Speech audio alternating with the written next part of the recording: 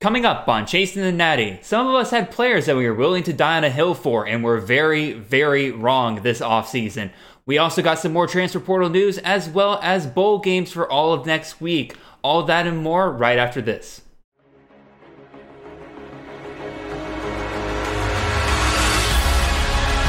Look downfield and Circus one-handed catch is made.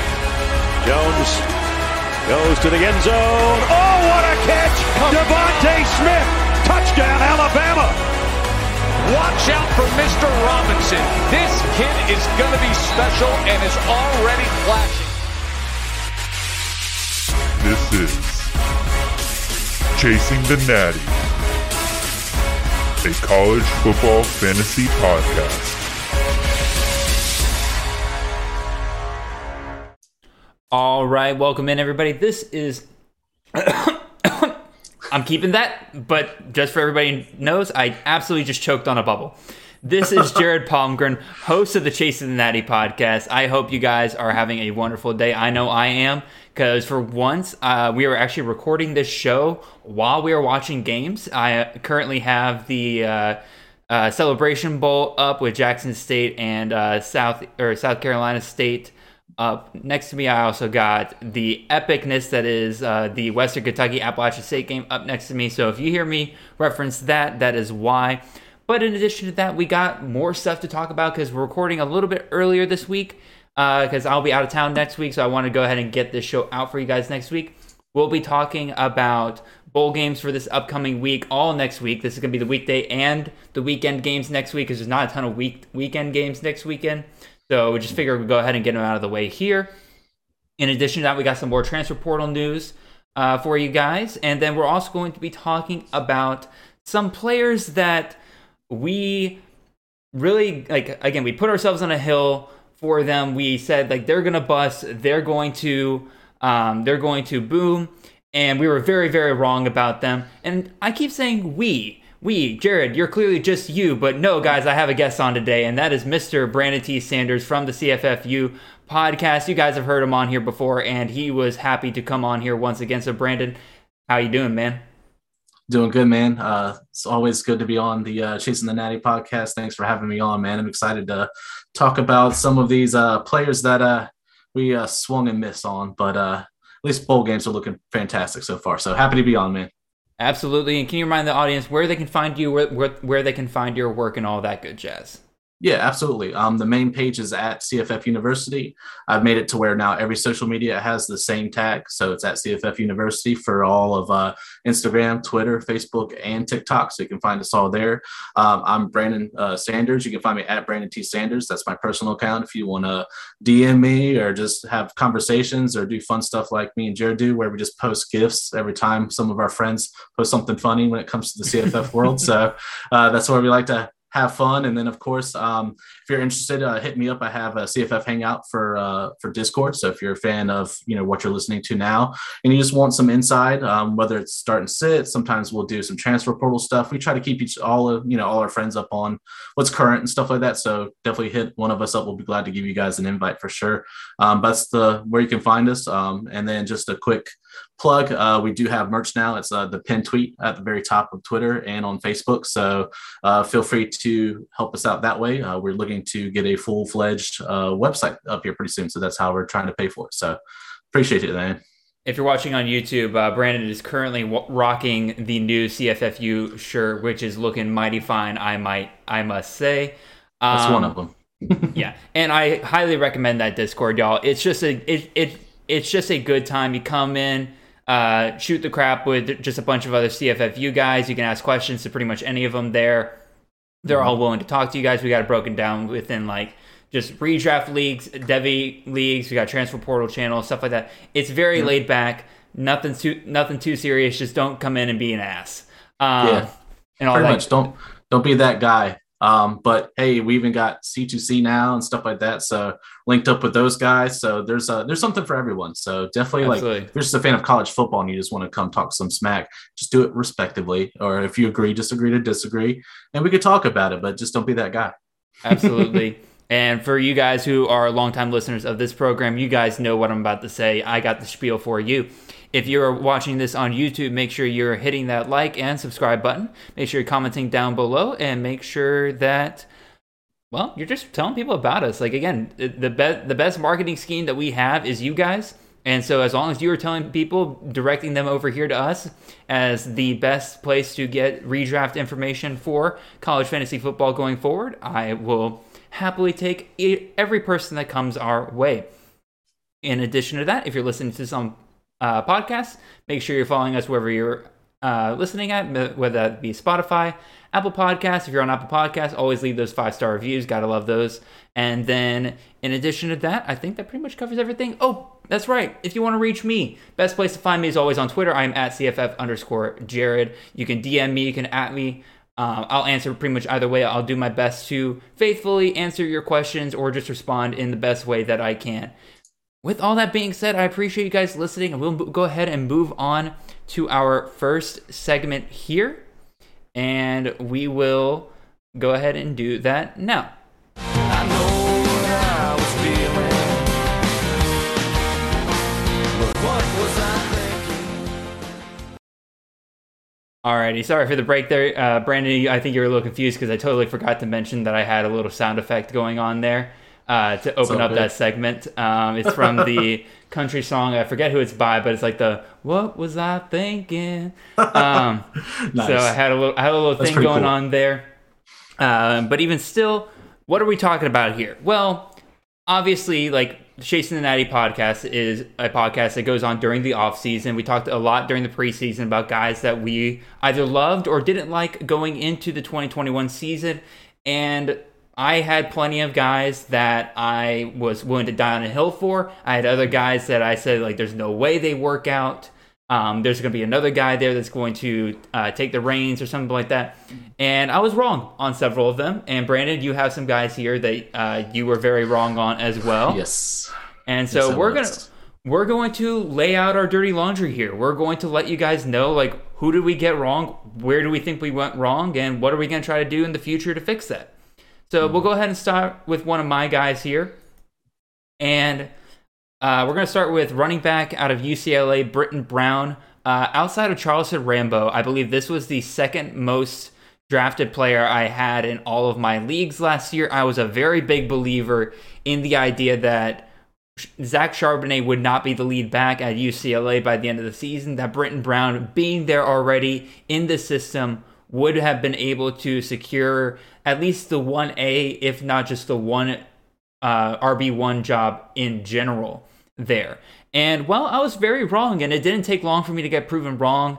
I liked what I saw out of Britton Brown early in the Hawaii game, but I immediately knew, like, all right, clearly Charbonnet and Britton Brown, they're going to be splitting carries. Like, this is going to be as lucrative as I thought it was going to be. And then very, very quickly, it turned into Charbonnet, just as the season was going on, slowly but surely taking up more and more of that backfield, and Britton Brown really just kind of fell apart for me. So, Brandon, what do you think about Britton Brown? Anything I really kind of missed there? What do you think? No, coming from the ACC and being a fan of the Tar Heels, Britton Brown was a Duke player right beforehand, so I got to see Britton Brown up close and, the Carolina Duke game. So I thought he definitely was capable of being a lead back, and I thought UCLA was a good fit. Him being there in for spring also gave him the advantage, but it didn't take Charbonnet very long to catch up to speed. And once he did, Chip Kelly just saw that, and he kind of just let the good times roll right after that. So I don't blame you for the Britton Brown one. Like I said, he had the advantage, and he had the head start, we like to call it, if it was a foot race. But Charbonnet caught him pretty quick, at least by week 3, and then it was pretty much definite by that point. So, but I don't blame you. Britton Brown's a great back. It's just, it's 130 teams, and a lot of them want to stay in the FBS, and so it can be crowded sometimes. And Charbonnet just happened to show up in the summertime, and then once he got the ball rolling, he just never stopped. So, yeah, absolutely makes sense. And I just looked it up on my in-season stat sheet that I've been putting together for myself, and Charbonnet finished as the RB 36. Britton Brown finished as the RB 133rd. Ooh, big discrepancy. Rough for me there, and. Brown was drafted as the RB 52, and again dropped 80 spots by the end of the season. It was a rough time, but I'm not the only bozo here, Brandon. So we're going to start talking about some of the guys that you we're hyping up Yes. before the season. So who do you got here first? My first guy is Mr. Theo Weiss. I think I was a year ahead of schedule. So I'm a big fan. Of course, some people have heard on what are the podcasts that you're listening to that we do we're going to be doing a future freshman series, but I've always been intrigued by the freshmen coming in and of course, taking the place of those that are either transferring out or graduating. So in 2019, Theo Weiss was a 5-star prospect. He had, solid hands, great route running skills. And of course, Oklahoma snatched him up. And that's, one of the wide receiver U's that people go to as well. So of course, this whole season, Theo Weiss has been injured. I don't think he's played in a single down. Luckily, this is a dynasty league that I picked him up very early on as far as like my 3rd or 4th pick. So at least I have a wait one. We just found out that he's returning to Oklahoma. So him and Mims and I believe Williams will be the 3 that will kind of go out there since Hazelwood has gone to Arkansas. So if Caleb Williams stays, which I think he's 90% sure now at this point. So this looks good for next season. I was just a year wrong, guys. I picked him up early, hoping for this year's production, and he never played it down. So he just congested my my bench, and I had to hold on to him because I can't let him go to waivers on a dynasty league. So it is what it is. But yes, I was a year off, Jared. I admit that 100%. I mean, you weren't alone. Like, I'm looking here, he was drafted as the wide receiver 83 before the season. Yeah. Like, you weren't alone, and then he just never played it down this season. I agree with you. Him returning to Oklahoma, I think, is big because that really does give them a set of 3 wide receivers that they can really, really use next year. I don't really see anybody behind them coming in and maybe threatening a job of Theo Weiss unless Theo Weiss really has just fallen off after these injuries. But I agree with you. I think he's going to be fine next year. But as for this year, definitely a stinker. Big old goose egg. Absolutely. So we'll go ahead and talk about my next guy. We're going to a quarterback here. And man, oh man, was I a big believer in D'Eriq King this offseason. And really a lot of it came down to I was still chasing the D'Eriq King from Houston.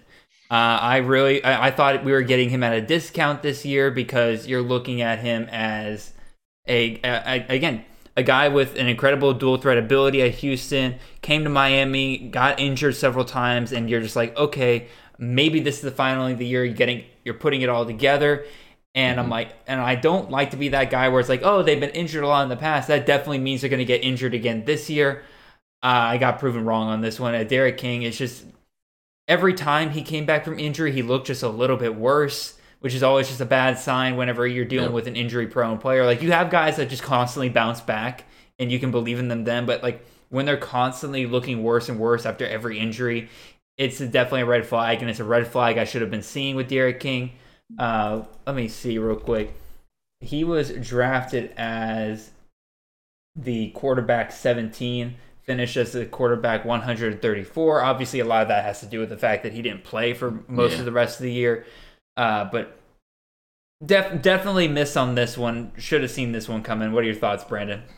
Luckily, I've gotten burnt by D'Eriq King in the past when I did the redraft. I, of course, was one of those guys that got the number 1 pick. And, of course, D'Eriq King was the hot commodity at the, just like Malik Willis was this year. So, of course, you want to go for that dual threat quarterback. So I went for D'Eriq King. And, of course, he played only a few games and then he sat out. And then, of course, midseason, he's like, I'm going to let Clayton Tune do his thing and I want to get out of here. So, of course, it burnt me early. So, fool me once, but at the same time, I was just hesitant. I love the spot in Miami. I mean, I know what they're capable of, but it's still not the same U from the 80s and 90s as far as dominance, as far as defense and over on their running game or anything like that. So I was like, he would be a nice addition.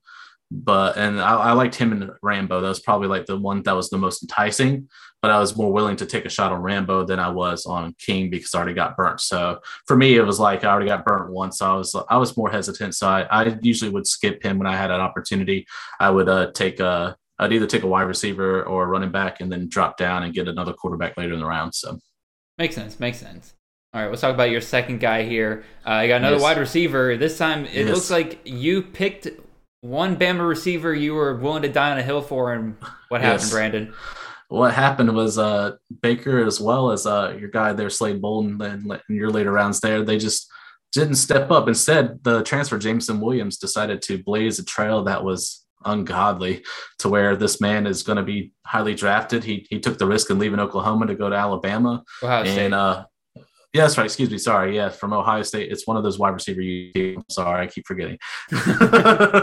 But he did take the chance, Ohio State to Alabama, and Saban and his crew, took no qualms with that and started him right away. I was looking for the next guy. I picked Mechie very early, and I knew Mechie was the main guy that we're looking at. He was the junior, so he was the seniority pick.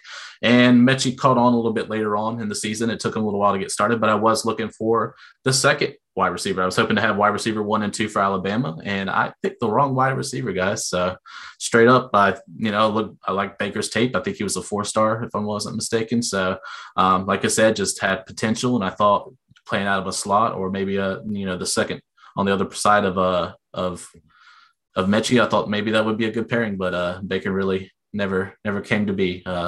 Jameson Williams, you're the man. So, I mean, he absolutely was the man. Williams was drafted as a wide receiver 137. Yeah, so that was a great pickup. Everybody got a steal there. But it wasn't a bad strategy for people this offseason. Like when we didn't know who the wide receiver 2 for Bama was going to be, you just took your shot with guys. You took your shot with Javon Baker. I took my shots with Trayshawn Holden, Slade Bolden. Both of them ended up being busts too.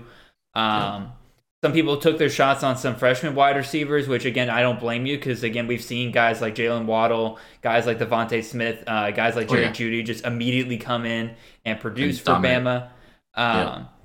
But, again, sometimes you just got to take your lumps, and you were really big on Javon Baker this offseason, and, well, good sir, you were wrong. Dead wrong. What were you thinking? Speaking of crazy wrong things believing in freshmen, I was one of the guys this offseason that was really against the idea that TreVeyon Henderson was set to come into the Ohio State running back room and just immediately take over. I thought Ohio State would have plenty of guys behind or already there that would possibly do well. Now, I was not a Master Teague fan. One guy that as the season really kind of approached that I was really big on was Mayan Williams. Mayan Williams struck me as the kind of guy who could surprise everybody and end up being that number 1 running back for Ohio State. By the way, Appalachian State just scored like a 60-yard touchdown.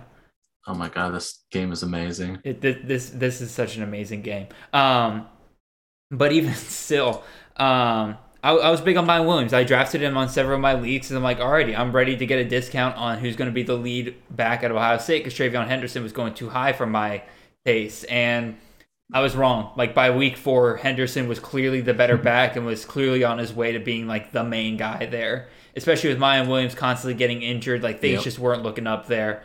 And I was wrong. So, Brandon, what do you think? It was different for me. I was big on Henderson's tape. Like I said, I'm a freshman guy. It's just something that I kind of like to do is just watch tape and, kind of look at the tangibles, see what the scouts think about this guy. And immediately out the gate, they're saying that this guy could easily be a first rounder in the NFL draft. And I was like, are you sure? But then I looked at the huddle tape and I saw how crazy good that Henderson really was. I was never a Master Teague guy. I mean, I knew he was just kind of there. I mean, it was the J.K. Dobbins show for a long, long time there before he, got drafted. But I didn't think he was going to go away necessarily. So I had my hesitations, honestly. I thought this might have been a Teague and Williams like thing, and then Henderson would be sprinkled in there just to kind of keep his legs fresh. But no, they went with a hot hand. As soon as Henderson's talent's just absolutely absurd. It's just ridiculous that what that man's capable of. And like I said, I don't think he goes, but like another year, maybe 2, and then he's gonna go to NFL and be a first round pick possibly. So he's an absolute stud. He's gonna put up much more highlights. Everyone's going to be talking about him like he's another Saquon, probably coming out of CFF. Probably. So he's got the moves to do it. I mean, he's not as big on the bottom as Barkley is as far as his quads and stuff, but at the same time, like he can still cut just as good and just peel people off of him like it's nobody's business. So, definitely thought Henderson could do it. I just thought maybe this might be a seniority year, and maybe they took the risk on Teague and Williams first. So I was wrong with you too, man. Yeah, fair enough. I was a real knucklehead for that one. And speaking of knuckleheads, you got one here as your third guy here. The biggest one. So who do you got as your third? What was I thinking? Kind of player.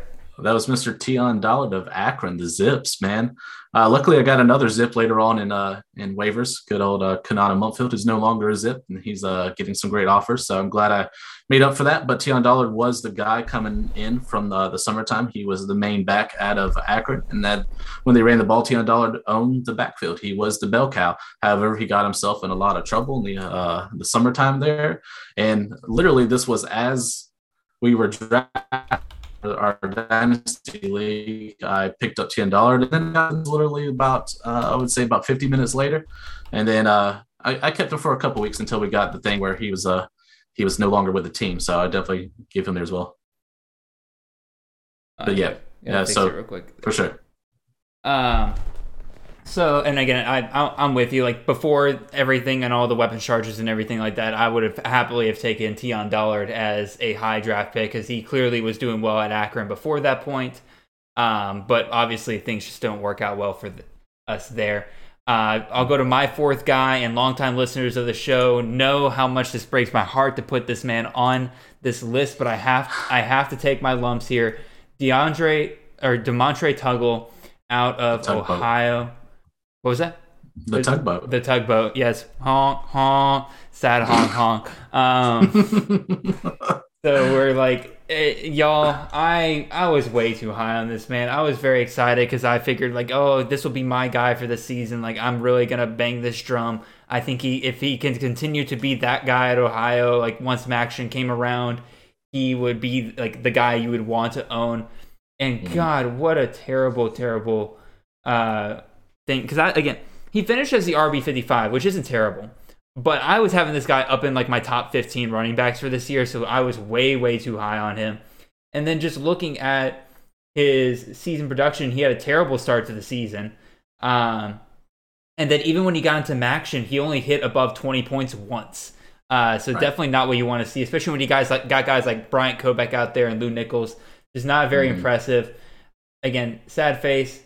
And also, yeah, he only hit a RB20 or better in a single week once this season. So, or twice this season, excuse me. So definitely not a top 12 guy that I was pushing out there. I'm a very big knucklehead for that one. At least we both believed in Mac running backs at one point, so that's good. I still believe in them. You just got to pick the right ones. Yeah, that's true. So we'll go ahead and move on to your fourth guy. You got a running back too. What do you got? Yeah, DJ Williams, he was the transfer to Florida State. Thought, he had the talent. There's a reason why he was transferring. I thought Florida State was going to give him the go. I know there was still competition there, but I thought at least he would be like an RB2 and maybe split the carries, kind of like we all thought maybe Charbonnet and Brown might do the same, where it just split down the middle 50-50. And DJ Williams continued to not only be, injury prone, but also he just never really touched the field very much at all. So he's pretty much one of those guys I just thought maybe I could get in there and maybe he could take over and maybe wind up as RB1 for Florida State. And that didn't happen. So my strategy was for this one. Yeah, just a little bit off. A little. I think Corbin was definitely always going to be that main guy there. Yeah. And then behind him, whether DJ Williams would be the number 2 or Toafili would be the number 2. I don't think any of us really saw coming the idea that DJ Williams is just going to be a non-factor for Florida State this year. Just nothing. So maybe that was a year early. We'll find out though. Could be. We got my fifth and final guy here, and this isn't a guy. This is a whole team, technically. I figure I'd throw you guys a curveball here. By the way, Bailey Zapp just scored another touchdown. It's the record. There we go. Well, no, he's already broken the record. He's now 2 touchdowns over. 62 then overall. What a GOAT. Good God, man. He's a GOAT. I decided to put a DST on here, give you guys a curveball, and again, pat my boys on the back here. But Georgia's DST, to me, I thought people were drafting them too high. I thought that, I was like, I'll wait a little bit, get a better value at DST later. I don't think they were going to really be that much of a tier above everybody else, along with Bama's defense and Clemson's defense that people were drafting. I was wrong on that. Georgia beat every other defense. Their DST beat every other DST by 50 points on the season. 50, not 15, 50. And these defenses only scored Georgia scored 350 points. So the next team was 300. Like that is an insane difference right big there. jump. Yep. So I was wrong not to believe in my boys. I should have drafted Georgia DFC everywhere that I should have gone for. But even still, that's my final guy. Brandon, who's your final guy? My final guy is Mr. Davis Allen from Clemson. So, I forget what's going on earlier. It's been a few months, but there was some issues with, I forget the first tight end one there at Clemson, but he was having issues off the field. So I was like, all right, sweet. And we saw one game of DJU last year when Trevor Lawrence didn't play, when we all thought DJU was going to be the hotness, right? Mm-hmm. So I was like, sweet, I'm going to pick up the tight end one for Clemson, and that'll be sweet. Yeah, no, not only did Davis Allen stay at tight end too, but DJU just never produced enough to really have that type of weapons that we can, and you guys can see it on Jared's Twitter and stuff like that. As far as the wide receivers and the running backs there at Clemson, you drafted them fairly high. They didn't live up to their expectations in the draft. Not at all. And DJU just doesn't look like that guy. And, I've been one of those guys to say that out loud.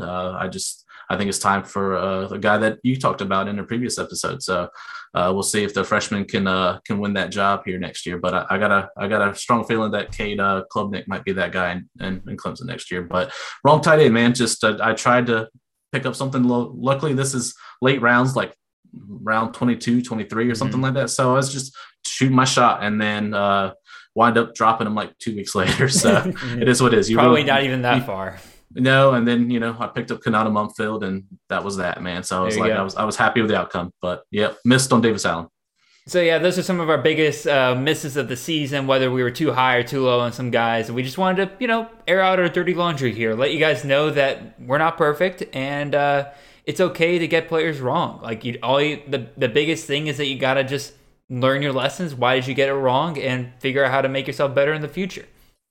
So with that out of the way, go ahead and move on to segment 2. We're going to bring you guys some transfer portal news, a little bit of a shorter segment today, not as much big news as we've been getting recently. So we'll go ahead and take a look at that.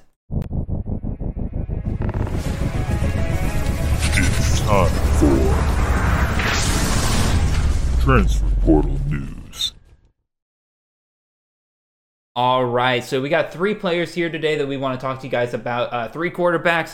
For some reason, wide receivers and running backs just are not announcing where they want to go, even if they're in the transfer portal. Nope. Or they're probably waiting until after the bowl games and such to decide whether or not they'll be transferring or not. We'll figure all that stuff out later. It'll provide us plenty of content down the road. But let's talk about some of these quarterbacks. First up, we got Mr. Max Johnson.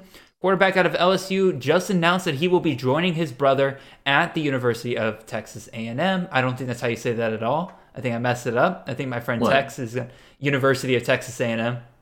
It's Texas A&M. I know it's Texas or just A&M. Say A&M. Okay. Yeah. I didn't know it was like University of. I don't know.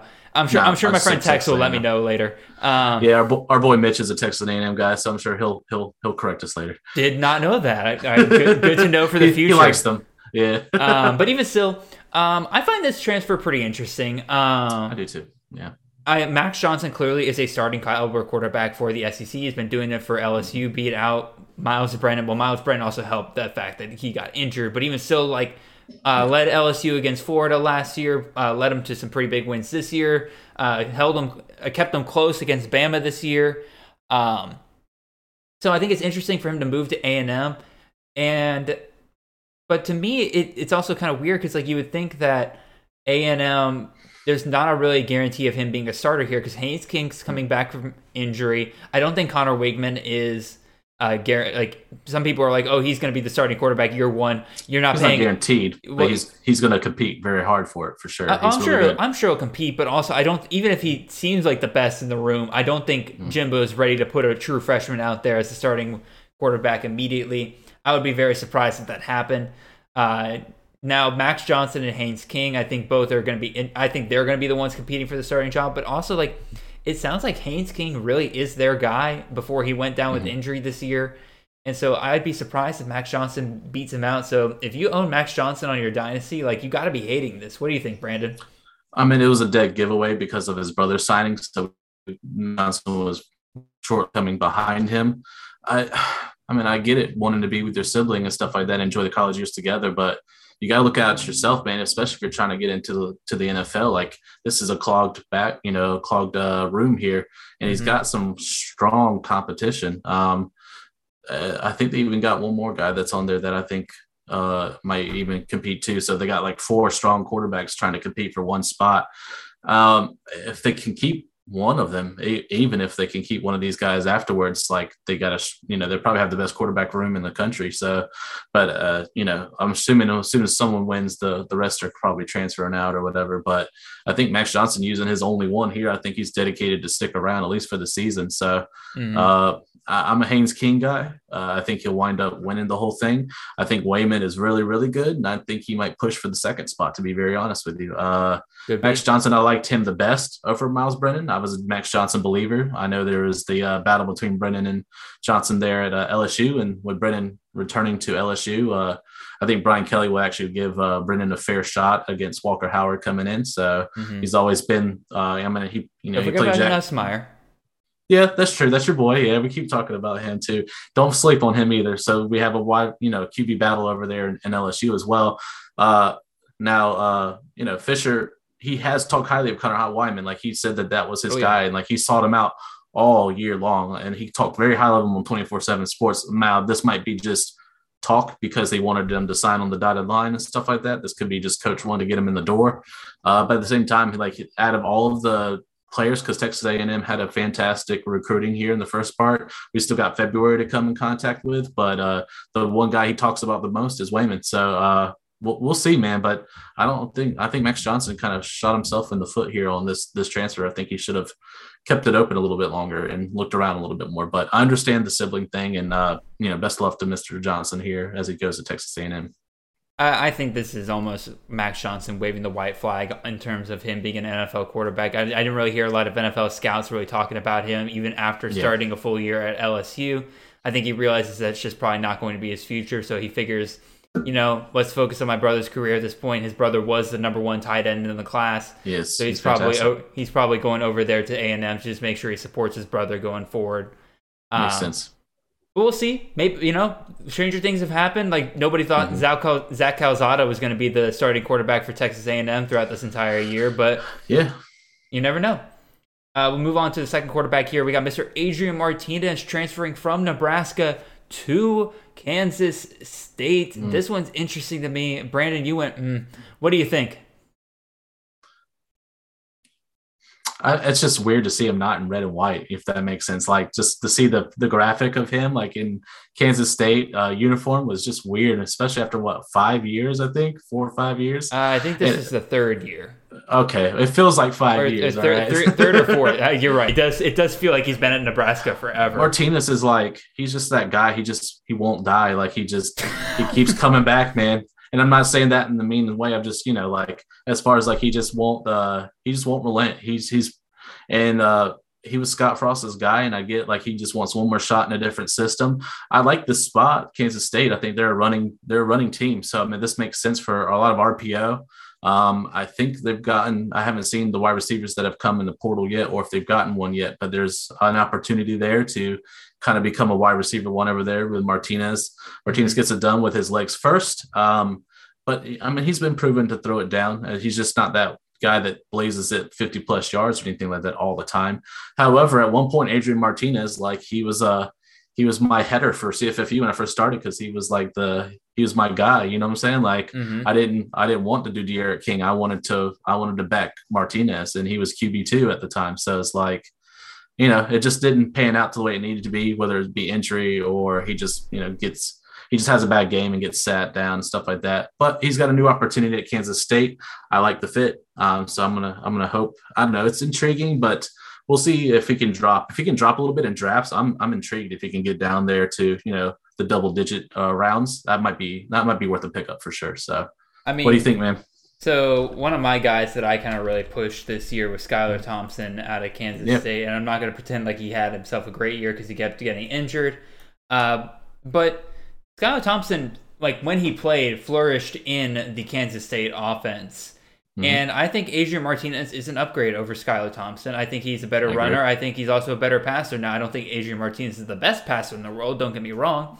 But even still, it's more than enough for him to flourish in this system at Kansas State. Guys like Deuce Vaughn to work with, got guys like Malik Knowles at wide receiver to work with. I think that this is a pretty good fit for him, and I think that Coach Klieman I think he can utilize him well. It sounds like pretty much as soon as he left Nebraska, this was pretty much in the works for quite a while. I was hearing rumors about this for a good minute here. So it sounds like they kind of, as soon as he left, started planning this out and everything. I think they are bringing him there as somebody to use. I don't really even think there's going to be that much of competition if Thompson does come back, because I love Thompson to death. I don't think he's one that really elevates that offense. I think Adrian Martinez could possibly elevate that offense, especially playing in the Big 12 there. I like the fit overall. So it'd be interesting to watch. He creates a spark, and this is his graduate transfer. Like, this is his last season. So, like, Martinez is going to have to do what he's got to do if he wants any, I don't know if he's trying for the NFL, but if he just wants to go down and, and college level glory, I mean, this is a good way to go about it for sure. Mm-hmm. All right, we'll hit up one last transfer here, and that is going to be our third and final quarterback. We got Mr. Casey Thompson transferring away from Texas. Obviously, this comes right off the heels of Quinn Ewers transferring to Texas. I have to imagine Hudson Card will probably not be very far behind at this point. I'm actually constantly looking at my phone at this point a lot. Once again, if you guys are watching this on YouTube, you'll see my eyes kind of flick down to my phone constantly. It's because I constantly keep getting updates about new players, what they're doing, declaring for the draft, stuff like that. I just need to keep myself notified. But anyway, we're talking about Casey Thompson here. And the thing that struck me was that immediately after going to the transfer portal, a crystal ball was placed in there for him to TCU.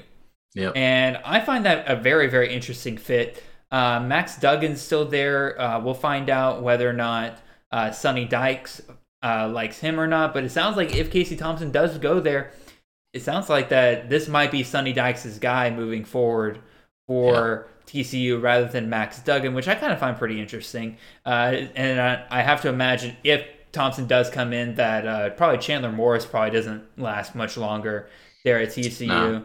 But what are your thoughts on this, Brandon? So going into the season, I did like Thompson a little bit more of a herd. I know it was like neck and neck for some people, but I did just like how fluent that Thompson was, if that makes sense in the pocket. Just he seemed like more like the general, more like he knew what he was doing in the pocket. And you have a point, like you have Malik Murphy coming in as well for Texas. He's a 4-star quarterback. So we all know Ewers is playing, but if Ewers ever gets hurt, they already have a great backup already ready to go in Texas. So Texas is looking up at the QB position. However, I thought Casey Thompson would probably, if he stuck around, he definitely would have been QB2. I was expecting Hurd first before Thompson. So this is interesting. That makes me believe that maybe Thompson's had some conversations with some coaches, or maybe he just knew where he was going. It looks like he's want to stay in the state of Texas.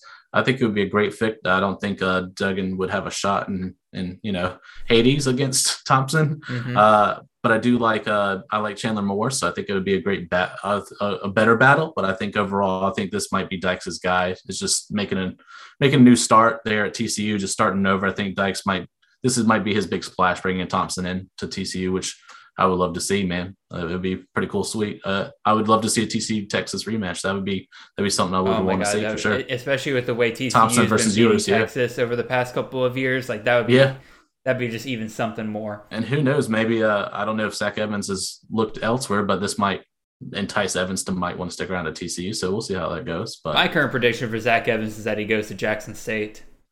That wouldn't be surprised, man. Deion's doing big things. If I'm being he's already talked about how he really wanted to play he wanted Deion to come to TCU.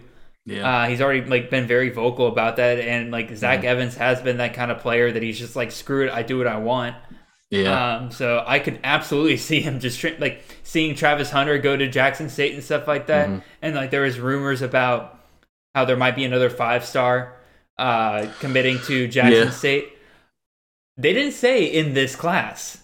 No, they just said coming up. So I think that Zach Evans possibly might be transferring to Jackson State, which would suck for CFF owners of him because he's going to the FCS. But because we play FBS, I don't think no one's created an FCS. Yeah, I think we'd have to custom make that one if we did. We would. But it's not out of the realm of an FCS player to do it. I mean, look at guys like Carson Wentz and, of course, all those guys from San Diego State. or no, excuse me, South Dakota State. That's SDSU. Sorry, gets in my head. But at the same time, like we've seen FCS guys be taken if they got the talent, they just outshine everybody else. And I think that's what Travis Hunter is hoping for as well, is that he'll be drafted still pretty highly in the NFL, and he's just going to beat out every FCS like wide receiver known to man, basically. So exactly. But yeah. Right. So those are our 3 transfer portals. Again, only 3 today. Not a ton going on in transfer portal news. As soon as we stop this recording, I guarantee you we're gonna like 3 or 4 big names are gonna drop, like where they're going or they're entering the transfer portal. It's gonna be a mess because that's just how things have gone. But anyway, we're gonna move on to our third segment, and we got 8 bowl games that we're gonna kind of talk about here. Really, just players that we're kind of looking out for in these games. Who are we going to like? Or we're going to predict which teams win these matchups. And then I would love to talk about prop picks for fantasy scores, but they don't have those out yet because Prize Picks is taking their sweet time with that, which is fine. Like, they're a company, they can do it. But anyway, first bowl game we got up for this week. This is going to be the Monday game. We got the Myrtle Beach Bowl, Old Dominion versus Tulsa on ESPN at 2:30 on Monday, like I said already. And one word for this game: ugh. Ugh. I'm not gonna lie, this is not a very exciting bowl for me. But also the thing that intrigues me already, I think the wrong team's favored in this game, and they're I think the team that is favored by way too much.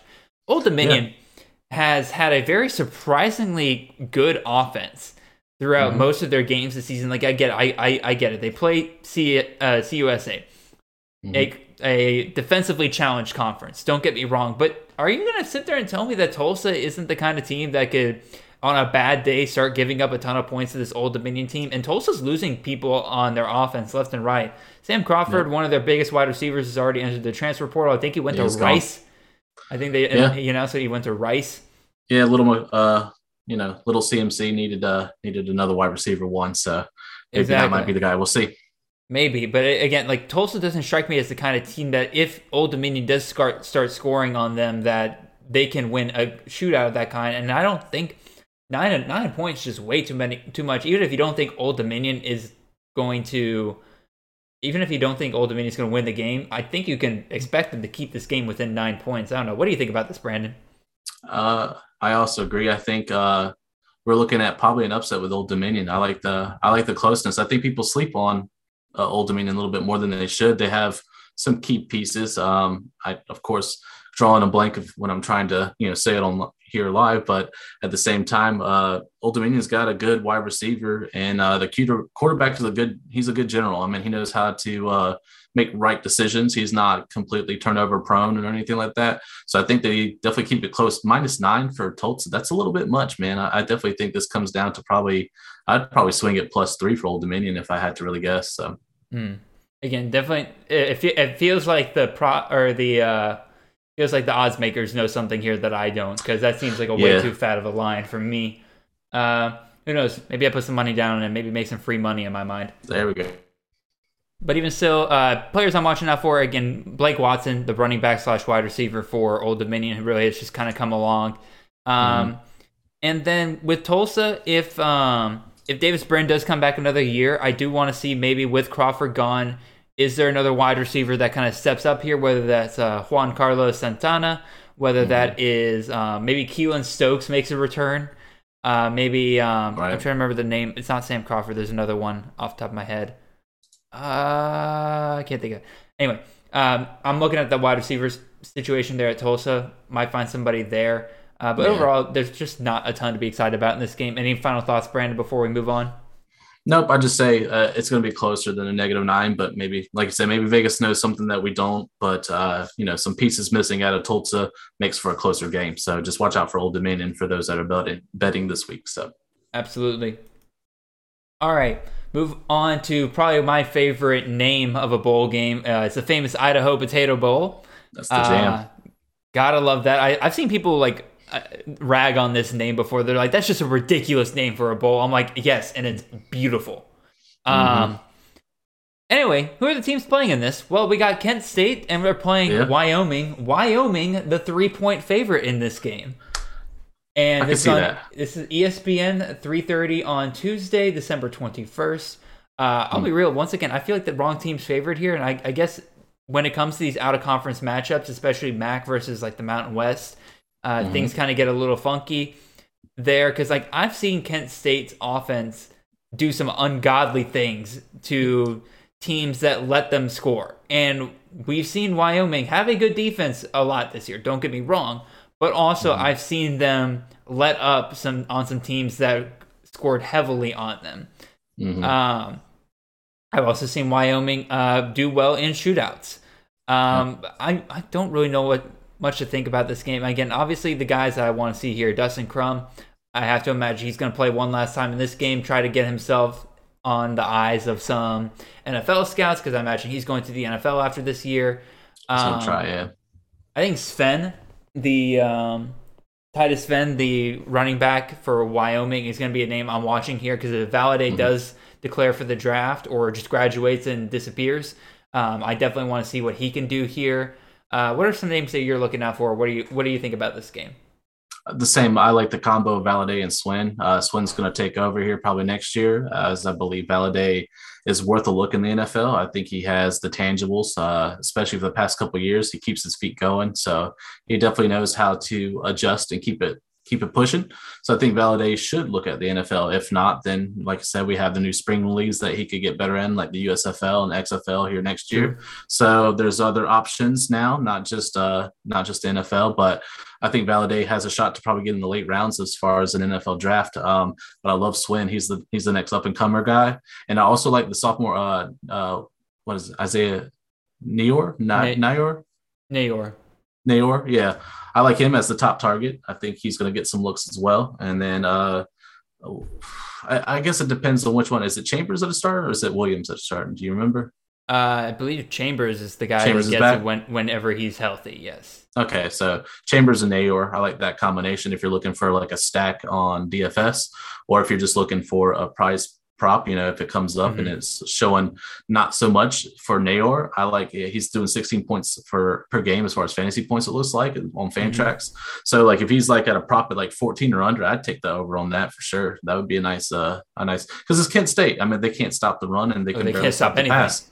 They can't stop nothing. They're in the top 120s of both. So at the same time, Wyoming's been known to drop the ball sometimes too. So I think Crum's going to get a little action there. So what do you pick on Kent State side as far as wide receiver? Who are you thinking? Well, I mean, Dante Cephas is clearly the guy that you're going to want to continue to watch. If he continues to be that guy and comes back again next year, you have to assume he'll be the guy again at Kent State, and that's always a very, very lucrative position to own in CFF, whether it be dynasty or redraft. One thing I'm interested to see as well, the running game for Kent State, if they don't fall behind again. Marquez Cooper and Xavier Williams, I'd like to see how that continues to be split because it looks like Cooper was the guy for a while, but he had a terrible game against NIU. Granted, they didn't give him. Burned us. I would say that was not a very good time for us. That was not fun. No, it was not. But even still, like in terms of other guys I'm looking out for, like I like Nakeem Johnson. Maybe we finally see some Jashawn Polk. Maybe he finally shows up. Like he Possibly. can take over as the next guy after Nakeem Johnson probably leaves after this year. In terms of what I'm picking for this game, again, I can see the argument for both. And I have, you know what? Actually, here's what I'm going to do. I'm going to go to my ESPN account and I'm going to look up what I picked in the bowl league that I'm in. There you go. Like, which one did I take? I'm like, who did I take in this one? I can see you picking Wyoming just by a glance. You're like, Wyoming, and then you probably went on. Was I right? Let's see. I picked Kent State. Oh wow, okay. And the breakdown on this in terms of the pick, it's 51 Wyoming, 49 Kent State. So very clearly, people just think this is going to be a close one. Yeah. So might be. What do you think? Who are you picking for this one? I like Vegas. I'm going to go -3 with Wyoming. I think the field goal wins it or something like that in the end, or overtime, something like that. All right, let's move on to our next game. We got the Tropical Smoothie Cafe Frisco Bowl. People complain about bowl names and then they never bring this one up. But this is actually a really good matchup, in my opinion. We got the Roadrunners of UTSA, a 2-point favorite over the Aztecs of San Diego State. This is on ESPN at 7:30 on Tuesday, the 21st. Brandon, I'll let you go first. What are your thoughts in this game? What are you looking for? So San Diego State is still really, really good at defense. I think they rate pretty highly against the run. Luckily, Frank Harris and crew are very good at passing, or they're good at the run pass option. So they make you miss. And they're also really good at doing those trick plays, usually once or twice every game, where it'll look like you're doing, and then Frank Harris moves out as a wide receiver, and then boom, they bomb it to Frank Harris and either gets a touchdown or he almost gets a touchdown. So San Diego State will probably be looking for something like that. However, knowing UTSA and how creative that team has been as far as their offense, definitely think that they could come up with something against San Diego State to try to keep them off, because they're going to have to, because San Diego State's very disciplined. So I think our boy Sincere McCormick might have a lackadaisical day. Last time we bet on Sincere against him, when McCormick burned us both. God, dude, that was awful. So let's face it, like, I'm scared to even say that, but San Diego State is even better of a defense than Northern Illinois was against the run. So I don't want to say that McCormick's not going to get some points. I'm just saying he's not going to do like he did against Northern Illinois, if that makes sense. So I'd say Frank Harris on the UTSA side. And then I think UTSA is actually really good against the run. So I would probably temper the expectations on Greg Bell. So I'd probably look at one of the wide receivers for San Diego State to kind of break out in this game. I just don't know which one. Makes sense. Maybe you can help me. Maybe it might be, I don't know, is Bellinger, is he in the portal now, or is he gone? I think he is opted out of the bowl, if I remember correctly, or he's injured or something like that. I just remember that he's not playing in this. So game. it might be the guy that's been emerging, Jesse Matthews. I think he's doing like 11 fantasy points a game. He might be a sneaky prize pick too, so might be something to look into. If they even offer him. Again, they've been pretty stingy on which players they've been offering props picks for. Let's see if he's available. Yeah. I pretty much agree with you everywhere. Like, again, UTSA, there's so many fun options on that offense to keep an eye out for. You got Harris, you got McCormick. Actually, I think McCormick opted out of this game, if I remember correctly. I think Did he? I think he declared for the draft. He declared for the draft? Okay. Well, then he's fine. It'll be, obviously, then, like, that's a point of contention. Like, you gotta look at so who's the next man up? Who's the next man up there? Running back, are they as efficient as McCormick was? Are they getting the carry load that McCormick was getting? Definitely be interesting to see there. San Diego State, there's not a lot very exciting there. They've won a lot of games in the most boring of fashions, it feels like, this year. So I'm going to pick with my heart here. I'm going to take I'm going to take the Roadrunners. They're 2-point favorites, but I'm going to take them. They've had a great year so far, and I think they're a team that's very, very tight, and I think they're going to get one last win here in the Frisco Bowl.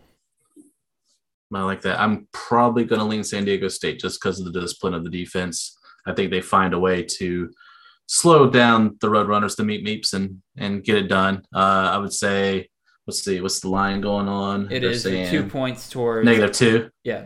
The Roadrunners, I say probably maybe +3. San Diego State, maybe a field goal or maybe even a touchdown even or something. So that's what I'm going to go with. I'm going to go with the CUSA champions, the Meeps. Yes. All right, let's hit up our fourth game here. We got the Missouri Tigers against the Army. Just Armed Forces Bowl. In the Armed Forces Bowl. What a joke. Somebody got a laugh out of putting Missouri, who has the worst rushing defense in the country, against friggin' Army, who does nothing but run the ball and just confuses a defense completely. Now, granted, Missouri has a month to prepare for this game, so I hope they're taking that time to improve that rushing defense. Oh, man. Army's a 4-point favorite in this game. This is going to be on ESPN at 8 p.m. on Wednesday, December 22nd. And, it's hard for me not to just go ahead and pick Army here. Missouri hasn't been a super impressive team all year long. Definitely one of these SEC teams that kind of got a bowl game by the skin of their teeth. I think they ended the season 6-6. Just not very impressive throughout most of the season. Army's been up and down. Army's coming off a loss to Navy, which came out of friggin' nowhere. Navy was not doing very well, and then all of a sudden they beat Army. But that's why you love rivalry games in college football. But again, obviously, Tyler Beatty hasn't declared for the draft yet, so I imagine he's still playing in this game. He's playing, yeah. So I have to imagine that he's going to be somebody else to watch, and he's going to be the guy that you are going to want to bet on in this game. I don't know. Any other? Who else are you looking for, Brandon?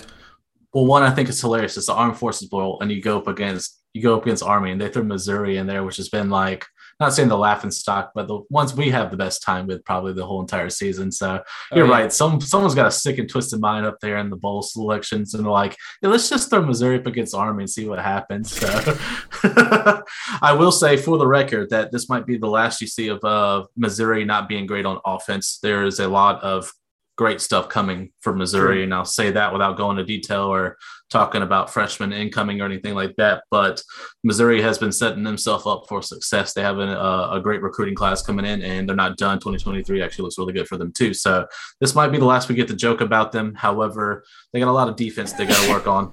Bless you. Thank you. Yeah, I tried to hold that one in, and it just escaped me. It's all good. I would look for Christian Anderson, of course, the quarterback from Army. He's going to run a lot and maybe pass maybe 5 or 10 yards and then run some more. And then, of course, what's the name? I think Tyrell Robinson is the running back, the sophomore now that's doing a little bit better. He's about 11 fantasy points per game-ish, I think, right now. So I would look at Robinson and Anderson. That's all the people I can really recommend in Army. And then, honestly, don't look at any wide receivers. Don't look at the quarterback from Missouri. Just look for Tyler Beatty, and that's it. I would agree. And yeah, Army's going to try to come at him, but Beatty's a bad dude, and he's going to do his best. He's going to show out because he's probably going to get an invite for the Senior Bowl, and he's probably moving on to the league. So I like him. I like him and Spiller both as far as like guys in the NFL that can do some damage later on. So yeah, if Beatty does indeed move on, I'm definitely going to keep my eye out for Michael Cox in this game as well. I believe he's kind of the next guy up there at the running back position. Also, be an interesting transfer destination. I know that it's kind of expected that Jahmyr Gibbs will go to Bama, but we definitely have talked about before that if Jahmyr Gibbs doesn't go to Bama, Missouri would be like a prime candidate for Jahmyr Gibbs to go to. Yeah. So I think that would be very, very incredible. Now, as to who wins this game, I'm going to go with a mismatch, and that's Army, the triple option going against Missouri's terrible, terrible rushing defense. This could get ugly very quickly for them. So that's my thought. Where are you going with, Brandon? Same, taking Army, and I'm going to change the channel as soon as it gets ugly. So moving on. Fair enough. Watch another game. Alrighty, so we've had the Frisco Bowl before, but for some reason Frisco has 2 bowl games, and they got the Frisco Football Classic. And in this game, we got North Texas versus Miami of Ohio. Miami of Ohio, 3-point favorite in this game on ESPN at 3:30 on December 23rd. It's a Thursday. I'll be real, not a ton to get excited about in this game. More than anything, you just like to see Brett Gabbert going up with Michael Hippenhammer. First of all, that's an awesome name. Or Mac is a great name. Mac Hippenhammer, excuse me. And then Jack Sorensen. Those are really the guys that I'm really looking forward to seeing in this game. Hopefully they can light it up against this pretty putrid North Texas defense. DeAndre Torrey on the North Texas side of things is where I'm kind of keeping my eye out for things. And then maybe we get a glimpse of maybe what the QB of the future for North Texas is, because like Jace Ruder hasn't done terribly well for them this year, but maybe he gets a final chance here. But Austin Owen hasn't really done very well for them either. So maybe we get some more information there. I don't know. I'm keeping an eye on some of the performers in this game as like some late round guys I might be targeting next year. Jack Sorensen comes back next year. Obviously, people are going to be targeting him, but I imagine he might be moving on. But what are your thoughts, Brandon? Where are you leaning with this? Same. I'm looking forward to just watching. I do have Gabbert in Dynasty, so I'm just trying to see his progression. I think he could get another year with Hippenhammer, but this could be the last connection between him and Sorensen. So I'm hoping that they go off there and have a good performance. So Sorensen can do his thing. I would say, other than that, like the running game, the Kevin Davis, the freshman, he's only averaging maybe like 6 to 7 fantasy points, but he's a sleeper. But I doubt it against North Texas, who actually does somewhat decent against the run. And then North Texas, I'm just interested to see who's going to step up QB. Didn't they get a transfer recently? Didn't another QB come in to North Texas?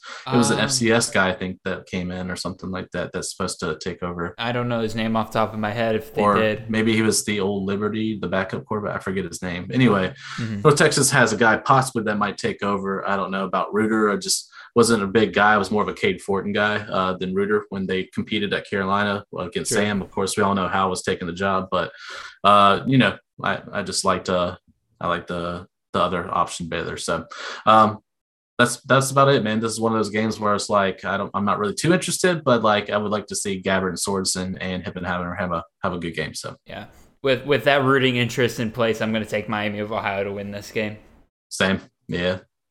All right, let's go ahead and move on to our sixth bowl game. And this is one of the ones I mentioned with Nate Marquise the other day where I just am personally interested in this game. But also, to me, this epitomizes what bowl games should be looking for in their matchups. And that's just give us unique matchups we don't see before that mean something. Yes. UCF, Central Florida versus Florida in a battle for probably the best team in Florida. I mean, obviously Miami's in here, but like these have been the top two programs in the state of Florida for the past couple of years. I think we can all agree on that. Granted, you would have liked to have seen these two meet on a bigger stage, but better late than never. I think this is finally kind of just an interesting way to get some bragging rights that go outside of your typical rivalries in these games. I love this matchup, and I want to see more of this kind of stuff in the future. Details about this game. This is going to be on Thursday, December 23rd on ESPN at 7 p.m. Florida, a 6.5 point favorite in this game. What are you looking for in this game, Brandon? I'm looking at AR-15 because he now has the reins. Officially, Emory Jones has been transferred out. So has Jacob Copeland. I think Pierce has taken the invite to the Senior Bowl. I don't know. I think Pierce was still going to probably play in this one, him and Davis. Well, Emory Jones will also be playing in this bowl game. That's right. He decided he's going to play in this one for so. However, I do see a good, from what I've been told, and I don't know, so people have to look on Twitter or officially, but the new coach is supposedly making his debut here. So we'll see. If he is starting a brand new tenure, I would have to think that with Jones transferring out that he's likely going to let Jones do the first half as a like, hey, thanks for playing here type thing. But then we're going to see AR-15 probably in the second half. So I really wouldn't want to play any DFS guys in Florida, if I'm being very honest with you. I would. And on the other side, I'd probably just take Mikey Keene and then hope that you pick on one of the wide receivers to hit on and hope that that's the one that you're looking for. But Florida, man, I would probably look at the run game, and that's about it at the most. So, I mean, what are you thinking?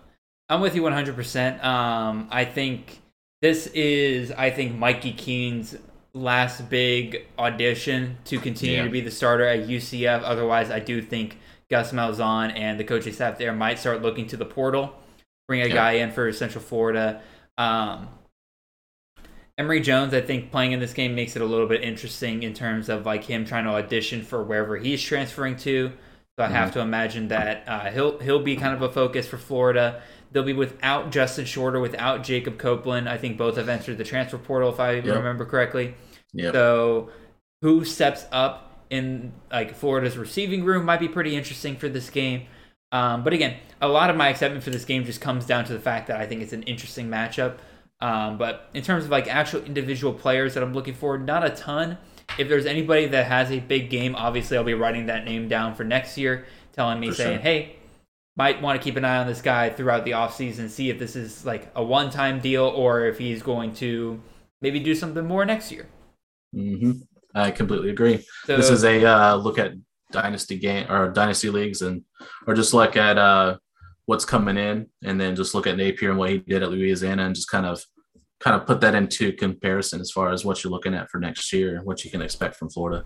Oh, absolutely. In terms of who wins this game, though, where are you going, Brandon? Let's see. What is it saying? 6.5 for Florida. 6.5 for Florida. Oh man, I don't know. With so many of them leaving, I mean, there's Emory, but they're down to like their third and fourth string wide receivers, and they're not all freshmen either. A lot of them are seniors or backups or juniors and stuff like that. I want to lean UCF, man. I kind of think that Keene's got to show out, right? Like this is his last chance. Yeah, I'm gonna lean UCF with this one as well. Yeah. Have the upset here.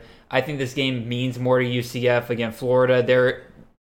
A lot of Florida fans, or just even maybe Florida staff members, realize like we're in a little bit of a rebuilding mode right now. We had a lot of people leave. We need to focus on just starting to build for the future. This bowl game has to be probably further back in their minds. Maybe if Napier's looking to make a statement here early on. But other than that, I just see too many wins pointing towards UCF's way, so I'm going to take UCF in this one. Yeah. All right, let's go on to the 7th game here. We got the Hawaii Bowl. Luau. Yeah. Guess who's Aloha, in it? everybody. Hawaii. Poor Hawaii being forced to play in the Hawaii Bowl every How dare single they. year. Maybe if they won the national championship, they wouldn't have to. But anyway. Yeah, just do what Cincinnati did. Yeah, just pull it, Cincy. Come on, G5, get it together. Anyway, Memphis versus Hawaii. Memphis, a 7-point favorite here. This will be on ESPN at 8 p.m. on Christmas Eve. So, Oh, man. if you are not hanging out with your family for whatever reason, here's your entertainment for the night. Yes. Memphis versus the Rainbow Warriors of Hawaii. Yes. Well, it's cold and you get to watch nice sunshine and Exactly. just wish you were in Hawaii the entire time for Christmas vacation. I don't know if I've been keeping up with the weather. Apparently, like some parts of the U.S. are supposed to get in like the 90s on like Christmas Eve and Christmas It's Day. like it's warm here where I'm at, and it's like what? I love the South, but one thing I do hate is the fact that like the idea of a white Christmas is like almost a foregone conclusion of never happening. Anyway, Yeah, that's it's not very what we're weird. talking about. We're talking about the Hawaii Bowl. Hawaii. Interesting things to look up for here. I mean, Seth Hennigan is still going to obviously be the guy for Memphis. To me, it's about who steps up at wide receiver. Because I believe Calvin Austin has already said that he will not be playing in this game. Javon Ivory is my personal favorite to maybe start taking over there as the main guy at Memphis. But you got some other guys there that have kind of slowly stepped up throughout the season that maybe could break out in this game, kind of prove to themselves that, hey, we are going to continue on that legacy. And then Hawaii, man, who do they play? Javon Cordera's out. Day Hunter's out. Like, you got a lot of big-time players for Hawaii just out and not do anything. Apparently, the coaching staff there for a lot of people has rubbed many, many people the wrong way. Yep. It seems like that program's in disarray right now. I think I just have to take Memphis based on that. What do you think, Brandon? Yeah, as far as overall gameplay, I say Memphis will probably walk away with this one. I do like the Ivory pick for sure.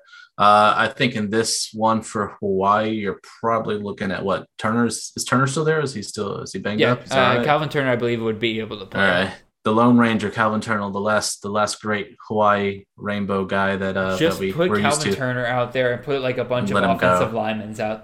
offensive linemen out there. I think you got Dedrick Parson left. He's the senior from Hawaii that's still, I think, True. doing his thing. So that's an option. And then, of course, Nick Marner. It looks like he's the guy that stepped up, the junior wide receiver, too. So Good. I don't think Memphis is – I know that – I forget which one. It's either passing or running that they're better at versus the other. But you got to look at the matchup. And then whichever one's got the discrepancy, that's the way you kind of want to go with it for sure.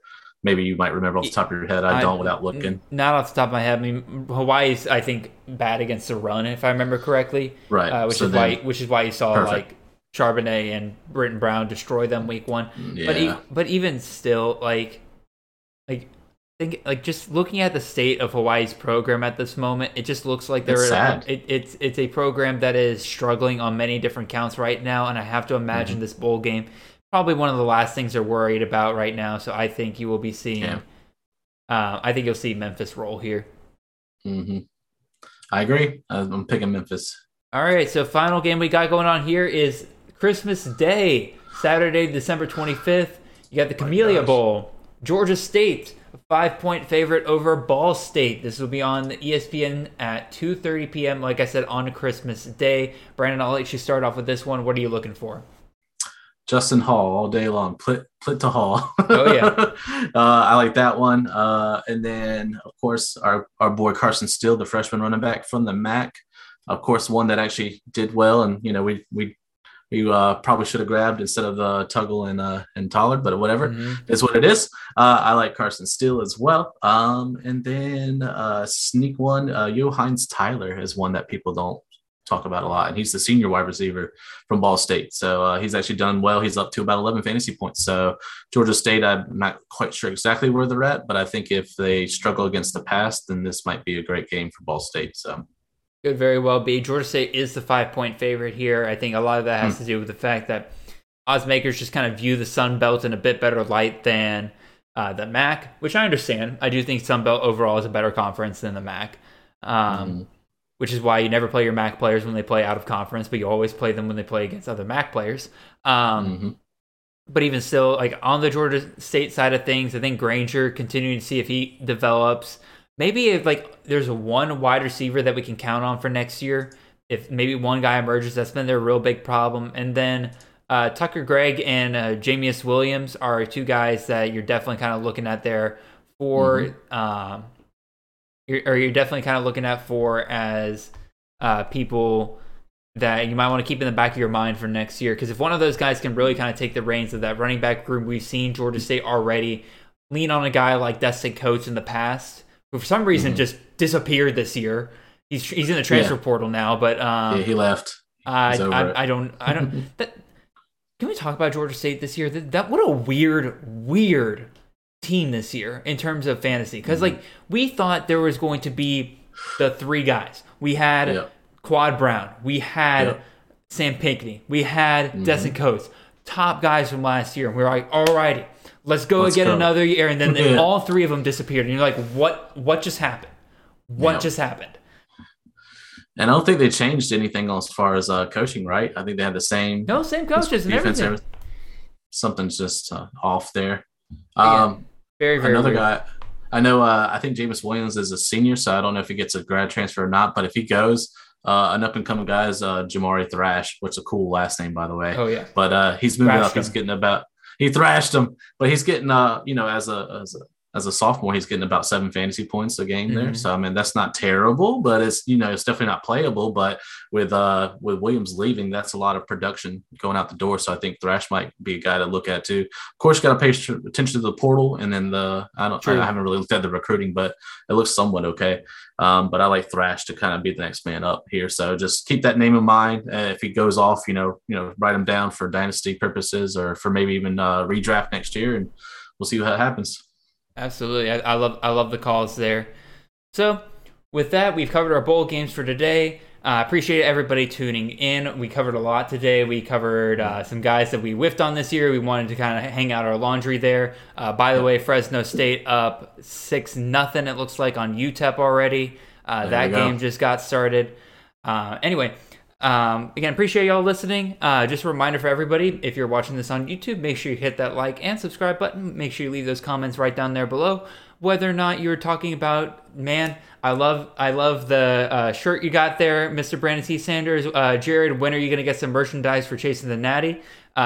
You can leave stuff like that, or you can just tell me, Jared, it's a very nice haircut you got today. You don't look like a look like a guy, a homeless man anymore. Glad you finally cleaned yourself up. Love any and all interaction with you guys. You guys are fantastic. As always, on Twitter, I'm at CFF_Jared. On the other side of me, Mr. Brandon, he is at Brandon T. Sanders, or you can just get him on at CFF University. Either one of those, you can talk to him there. Very open, guys. Both of us, we will talk to you guys however and whenever we can. And then as bowl season goes along, it's going to be a little difficult with some of the trips I have coming up to continue to get content through the podcast to you guys. I will do my best to still try to get my thoughts out. So more importantly than ever, if you're listening to this and you're not following me on Twitter for some reason, go follow me there. Any and all announcements will be put out there. But as for this, y'all, continue to enjoy bowl season. We got some great games coming up, and I will see you guys next time. Have a blessed day.